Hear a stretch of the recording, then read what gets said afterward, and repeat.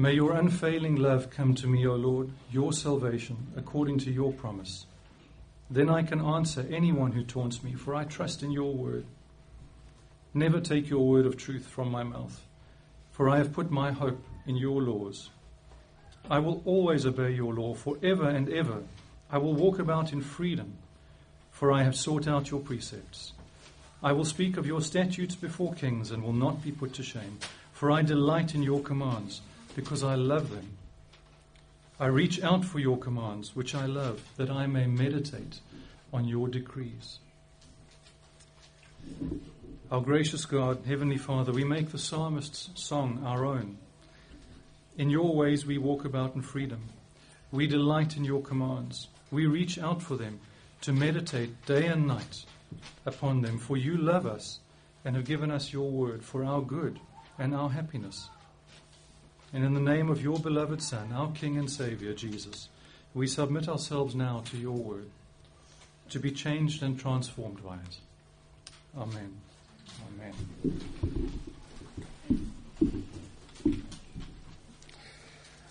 All right, so what do I do here, Christopher? All right. So that's the center of our passage that Jonathan read so well. Live as children of light, Paul tells us. Well, it was obvious a minute ago, wasn't it, when the kids were up here, which child, well, fairly obvious, and quite quickly, which child belonged with which parent, wasn't it? You didn't really need to know. You don't need to have known them for a long time. You don't need to know their story. You can tell quite quickly who belongs with who. Not so? Why? Well, because they look like each other. My son is quite proud that most of the time when we go to new places, people know he's my son. And my daughter already knows where this is going. She is less proud of the family resemblance. Vigor used to attend a Friday night youth group in Cape Town, and ordinarily Nicolette would take him, or one of the other moms in the sort of group of friends would pick him up. So I hadn't been until a couple of months ago, the first time I went to pick him up. And I got there a bit early, and I walked into the back of the hall where they were busy with their stuff. And as soon as I walked in, two of the leaders approached me and said, "Oh, you must be Vigor's dad." It's obvious, isn't it? You can see there's a family resemblance. So live as children of light just means you're one of the family. So look like it. You're one of the family of God. Look like your family. And in this passage, what looking like your family means, sorry, I'm just trying to balance things on here so that I don't crash the podium. Looking like Jesus looking like part of the family. How? By wanting to please your Father in heaven. That's the emphasis here in verse 10. You were once darkness, but now you are light in the Lord. Live as children of light. How? Find out what pleases the Lord. Do what pleases the Lord. Live in a way that pleases the Lord. That's essentially what it means. And then Paul goes on in this passage to flesh out what that means, what that looks like, in two areas of life, two really important areas of life. The first, how do we please the Lord in the area of our sexual morality and ethics? And second, how do we please the Lord in our relationships with one another in church? So we'll talk about each of those in turn. So first, what does it mean to look like the family of God in the area of sexual morality and ethics? And I think there are two answers to this, or two main points that Paul gives us in the passage. The first is, don't flirt with the darkness. And the second, don't believe the lie that darkness isn't dark. Don't believe those who call darkness light.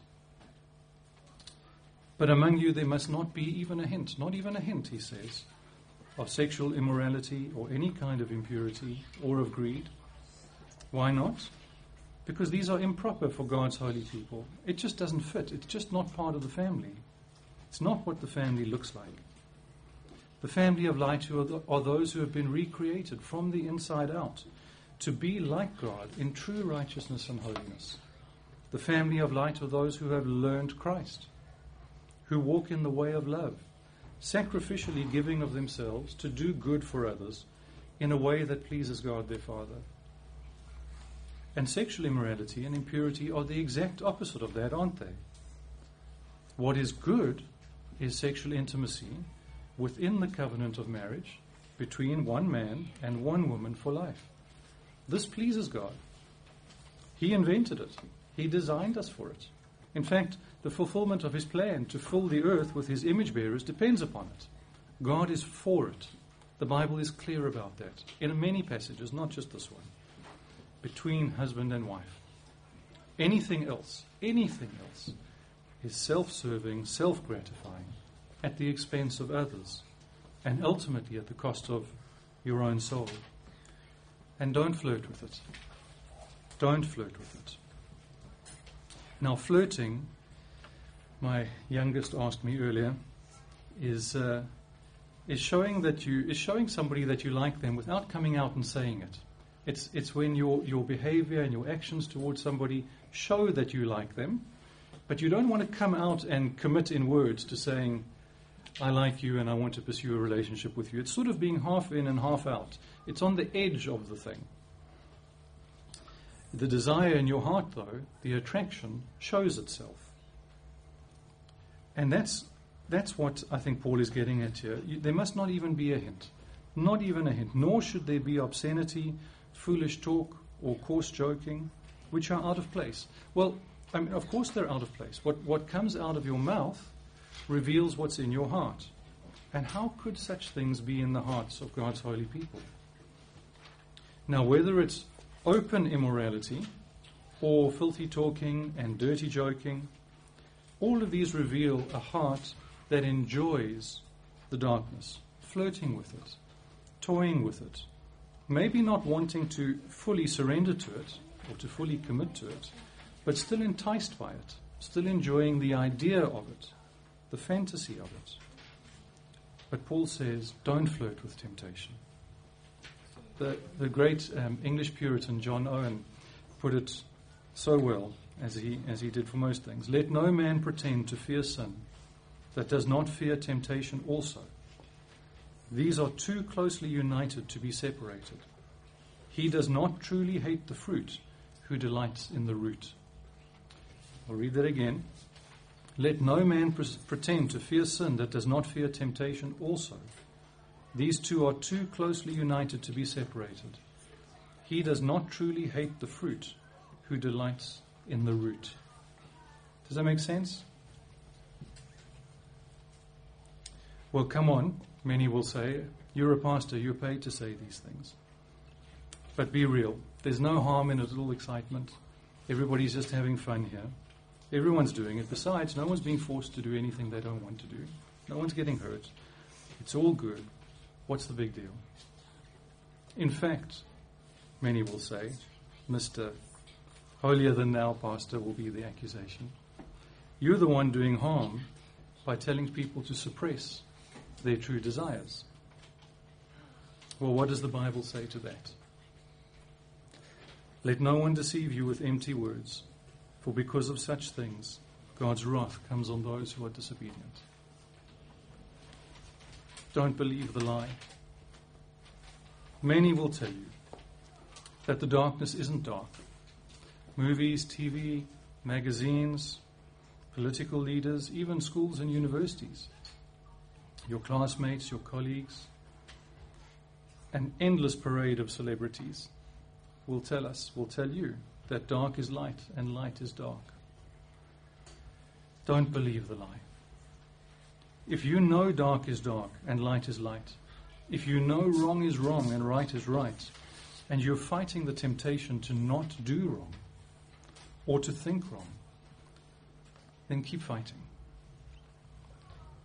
This is evidence that God is at work in your heart.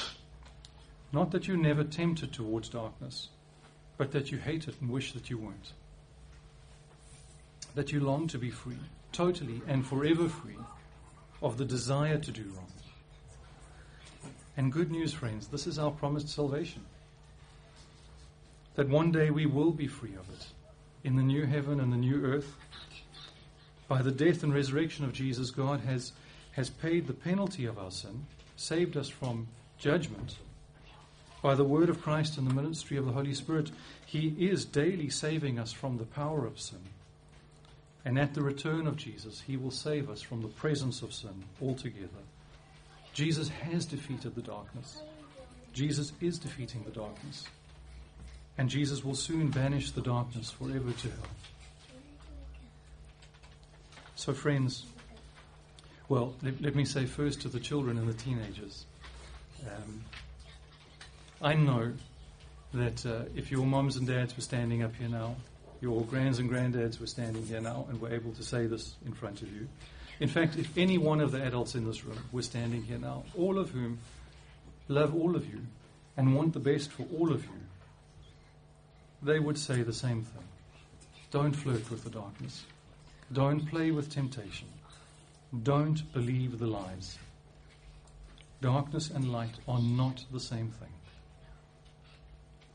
Now to parents and adults, how strongly do you wish you could press those warnings into the hearts of your children? How powerful is your love for them that would, if it could, brand those warnings on their souls to keep them safe, for their good, for their happiness? Now, with all the strength of fatherly love and protection that you feel, with all the depth of motherly love and affection, hear the word of your Heavenly Father to you.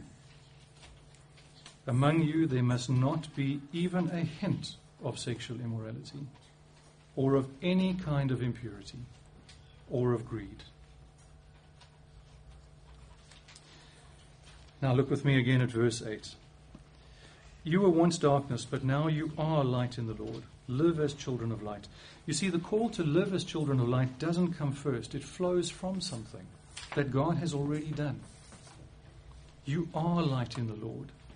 Now live as children of light. God has already done this. He has made you light in Christ. You were once darkness. And this is the salvation God has accomplished in Christ. We who once were darkness, not just who lived in the darkness, but actually were darkness. We who were darkness are now light. We've been made part of the family, adopted as sons and daughters of God, and not just adopted in a legal sense, but given new hearts, created to be like God in true righteousness and holiness.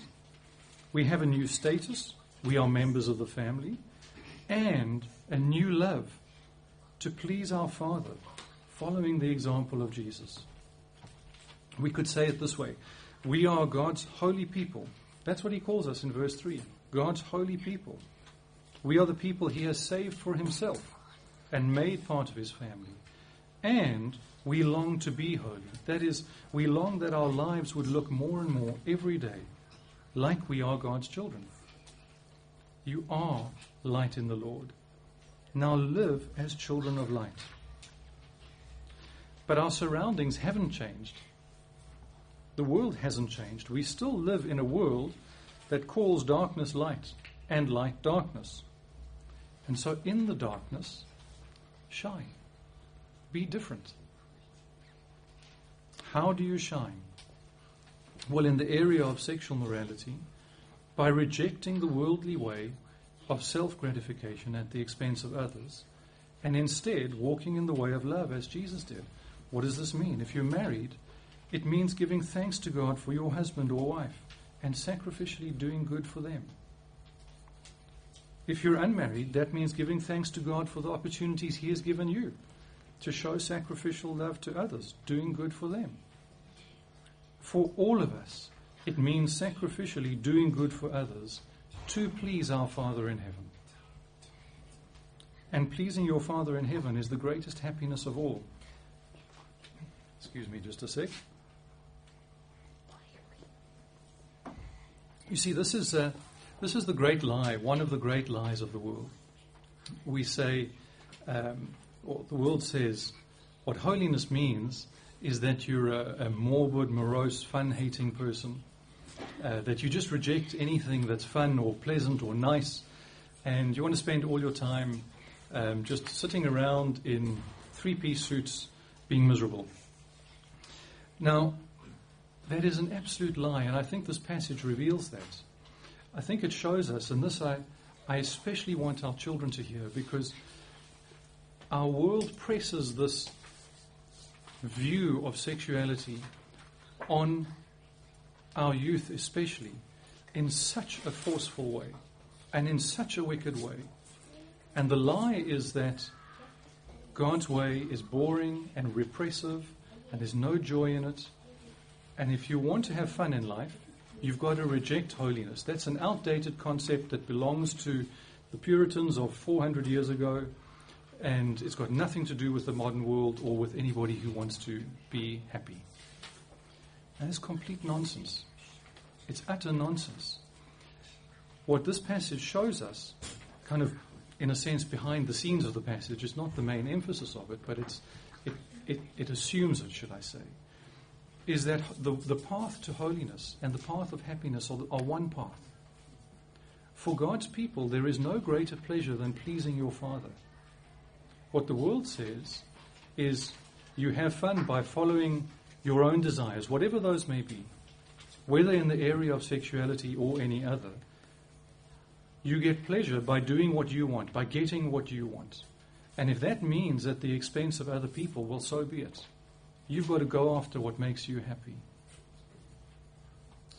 What God tells us is that true happiness is found in being more like Christ. Who was the happiest person who ever lived? It was Jesus. Yes, he was a man of sorrows too. He knew sorrow, he knew pain, he knew suffering, more than any of us ever will. But he was also the happiest man who ever lived. And what did he say? My food is to do the will of my Father. I came from heaven not to do my will, but to do the will of him who sent me. And we see in this passage, and the passage that preceded it, if you look at the character of the life described as the life of darkness, you'll see it's consistently described as unhappy. It's dark, it's impure, it's deceitful, full of falsehood and anger, etc., etc. Whereas the people of God are described as the people of light, truth, righteousness, serving one another in love. How wise and good is our God that he has designed reality this way, that the path to holiness and the path to happiness are the same, even in this area, even in the area of sexual morality. And parents, I encourage you, as seems appropriate and fitting to their ages, to talk this through with your children, to explain God's way is the way to happiness. It's not just about following rules. We don't do it God's way just to tick the box and say we comply with the requirements of godliness. That's also true. We follow God's rules because he is God and he has the authority to give rules and we should follow them.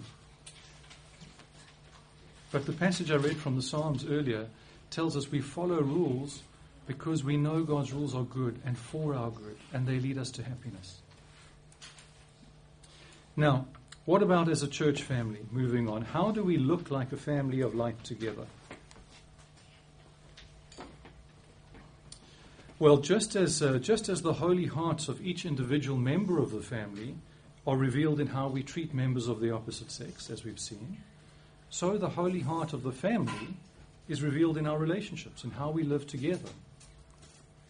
2 brief points, and then we'll close. First of all, in our relationships, we must be intentional. We don't just float into holiness. Be careful then how you live. Verse 15. Be intentional. The natural drift of Western culture is to selfishness. It's to place our own wants and needs and preferences above others. But the church is to be different. As we show Christ-like love to one another, that is intentionally looking out for each other's best, looking for opportunities to do good, we together show the family likeness. We look like the family to which we belong, God's family, the family of light. So,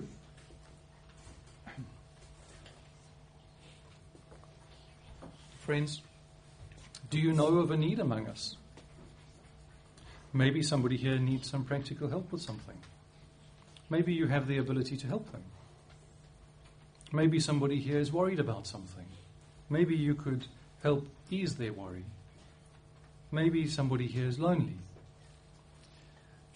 I will bet that at least some here, given that we are a new family, I know some have been gathering together longer than others, but all in all, we're still a relatively new family. I would bet that there are at least a handful here right now tonight who are still feeling out of place. I'm not sure if I really fit here. I don't know if I really belong. Wondering, will I fit in this church? Well, friends, verse 17, understand what the Lord's will is. It is the Lord's will for you to show Christ-like love to one another in these things. To be intentional.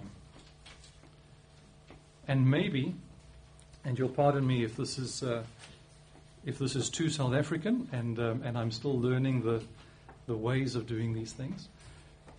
Maybe that requires going up to somebody after the service tonight and just asking them directly, can I help you? Is there any way I could serve you tonight or this week? Might that be what being intentional means? Just asking and committing to this week doing something to help somebody here tonight, or perhaps somebody who couldn't make it to join us tonight. So Paul goes on, verse 18, do not get drunk on wine which leads to debauchery. Now, it could be that the church he was writing to had a specific problem with this. We know that the culture of Ephesus was linked to a certain form of Celtic worship, and alcohol was part of that. But I'm not sure that that's Paul's main point. I'm not sure that it's really specifically about alcohol that is the issue here. I think the issue might be, don't be numbed and distracted from life and the needs around you. Getting drunk is a form of escapism. It's a running away from the world, retreating into a cocoon of self-gratification, where the needs of others are completely out of mind, and all that matters is the unholy trinity of me, myself, and I. But getting drunk isn't the only way to do that, is it? Golf can do that. Netflix can do that. Social media can do that. Getting drunk on alcohol can do that. Being a workaholic can do that. I think what he means here is don't give yourself to a self-absorbed life. Don't retreat from others around you. Don't develop patterns in your life that keep you from seeing and noticing and being attentive to and responsive to the needs of the community around you. No. Instead, be filled with the Spirit. The Holy Spirit, the Spirit of Christ. And what does that mean? We learned last week from verse 2, chapter 5, verse 2. Walk in the way of love, just as Christ loved us and gave himself up for us. Sorry. I'll carry on. So what he says is, be being filled with the Holy Spirit. Continually, always be being filled with the Holy Spirit. It's not a once-off thing. What does that mean? Well, an analogy might help. If somebody were, let's imagine, for example, had recently lost a loved one, was at a funeral and was doing what is perfectly appropriate to do at a funeral, overwhelmed with sadness, maybe sitting crying, maybe doesn't want to interact right now, we would say they are filled with sadness. Or a child going with his mum to, say, a circus, walking into the tent, and there's just light and smoke and noise as everything gets ready, and then the announcer's voice comes and says, ladies and gentlemen, and the lights go down and things flash, and it's all exciting, and you hear the elephanting, whatever they call what elephants do, and the child is popping at the seams. What do you say? You say he's filled with excitement. What does that mean? It means that in that moment, their whole being is an expression of that emotion. The sad person who is filled with sadness, their whole being in that moment is an expression of a dominating and controlling and overwhelming sadness. The child at the circus is filled with excitement. Everything they do is an expression of this excitement that wants to burst out of them. So be filled with the Spirit means that our lives are an expression of the Holy Spirit, that we are so filled with the Spirit all the time. Always be being filled with the Spirit. That the nature and character of the Spirit is what comes out of us. That we look more and more like Jesus. That we keep looking more like a community, a family, shaped in the likeness of Christ. Now, what would that look like in action? Well, there are a couple of hints at it here towards the end of the passage that Jonathan read for us, and I will just run through them briefly. So, speaking to one another in psalms, hymns, songs from Spirit, does that mean that our life together is like an opera? Every time we walk in, we sing to each other? Now, it's going to embarrass my family terribly if I have a go at this, so no, don't. Okay. But no, it doesn't mean that. So what were the psalms? Well, some of the psalms are songs and prayers to God, but some are also songs to each other, encouraging each other to live a certain way. In a few minutes, Jim will lead us in singing "Consider Christ." Well, that is a song in a sense that we sing to each other. I'm singing to you, saying, "Consider Christ. Look to Jesus." So when he says, be a community speaking to one another, psalms, hymns, and songs from the Spirit, yes, I think that includes our singing together. But the essence of it is we are a community that wants to speak the gospel to each other, to continually being encouraging one another in the truth of who we are in Christ. So whatever challenge you're facing, in whatever area of life, those around you in your family, in your small group, who are closest and aware of what's going on, should be speaking the gospel to you, saying this is what it means that Jesus has come and died and risen and ascended, the promises he has made. This is what this means for you. Let me encourage you. So we are a community encouraging one another in the gospel. We're a community, it says, verse 19, sing and make music from your heart to the Lord, always giving thanks. Now, what does that sound like? To me, that sounds like happy people. Who sings and makes music from your heart to the Lord? People who have a song in their heart. Generally speaking, happy people. A community shaped by the Holy Spirit is a happy community. That doesn't mean we pretend to be happy when we're sad, that we ignore when things go wrong. It just means, generally speaking, our disposition is one of joy. It means we are a thankful people, always giving thanks to God the Father for everything in the name of Jesus Christ. So a community shaped by the Spirit, a community continually being filled with the Spirit, is a community speaking the gospel to one another, a community that is happy together, happy in Christ, and happy that he has joined them to one another, a community of thanksgiving, a community of service, serving one another, that is, a community on the lookout for opportunities to do good for one another. So friends, we were once darkness, but are now light in the Lord. Live as children of light, seeking always to please the Father in heaven. Love is more than a feeling. Well, now, there's a song that goes like that. It is a transforming power. Paul prayed earlier in this letter that we would have spiritual power to grasp how wide and long and high and deep is the love of Christ, and to know his love that surpasses all understanding. Now he says, always keep on being filled with the Spirit. He's saying the same thing. For to know the love of Christ and to be filled with the Spirit is different ways of referring to the same reality, emphasizing different aspects of one truth.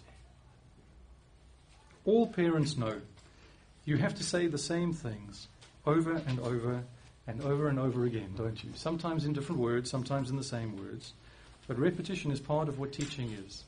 It's certainly part of what discipleship requires. And the Bible will continue in dozens of ways, in dozens of places, to tell us the same thing. You are made new in Christ. Now be new. You were once darkness, but now you are light in the Lord. You are part of the family. So look like it. How? By wanting always to please your Heavenly Father. And our Father has told us in this passage what pleases Him. So let's together be resolved, by His grace at work within us, for our own good, for our own happiness, and for His glory, to obey. Amen? Amen. I'm going to pray briefly and invite you to stand then as Jim and the team come up to lead us in a song of response.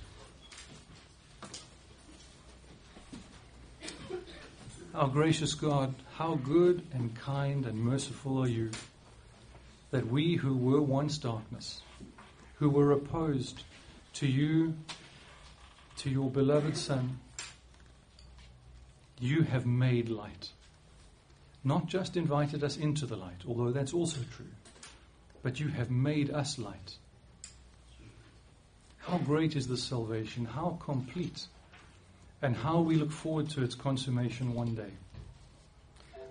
Father, would you help us as individuals to be more and more like Jesus every day, to continue to be transformed into His likeness, to live lives of self-sacrificial love, and would you help us as a community to give ourselves intentionally to one another in loving service. Father, I pray on behalf of every parent here, especially for our children, that the words of this message would sink deep, that they would print upon their souls, and that they would know darkness is not light, that they would not flirt with temptation, they would not play around the edges of the darkness. Father, would you give us parents here tonight this blessing, to see our children stay far from the edge of the cliff. Father, may we evermore, every day, be a community that pleases you in all we do and in all we don't do. Make us more and more like your Son, our Savior, Jesus Christ. Amen.